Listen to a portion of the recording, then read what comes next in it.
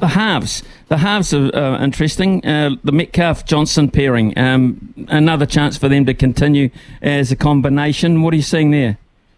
Oh, Shaun's just holding space. He's the key. He's the linchpin. He's been playing extremely well. He's giving faith to the side surrounding him and some real certainty in his defence and the way he's playing.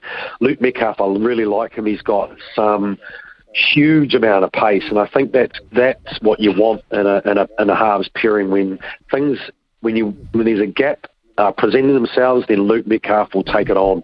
The subtlety in what Shaun has been doing at the moment has been great.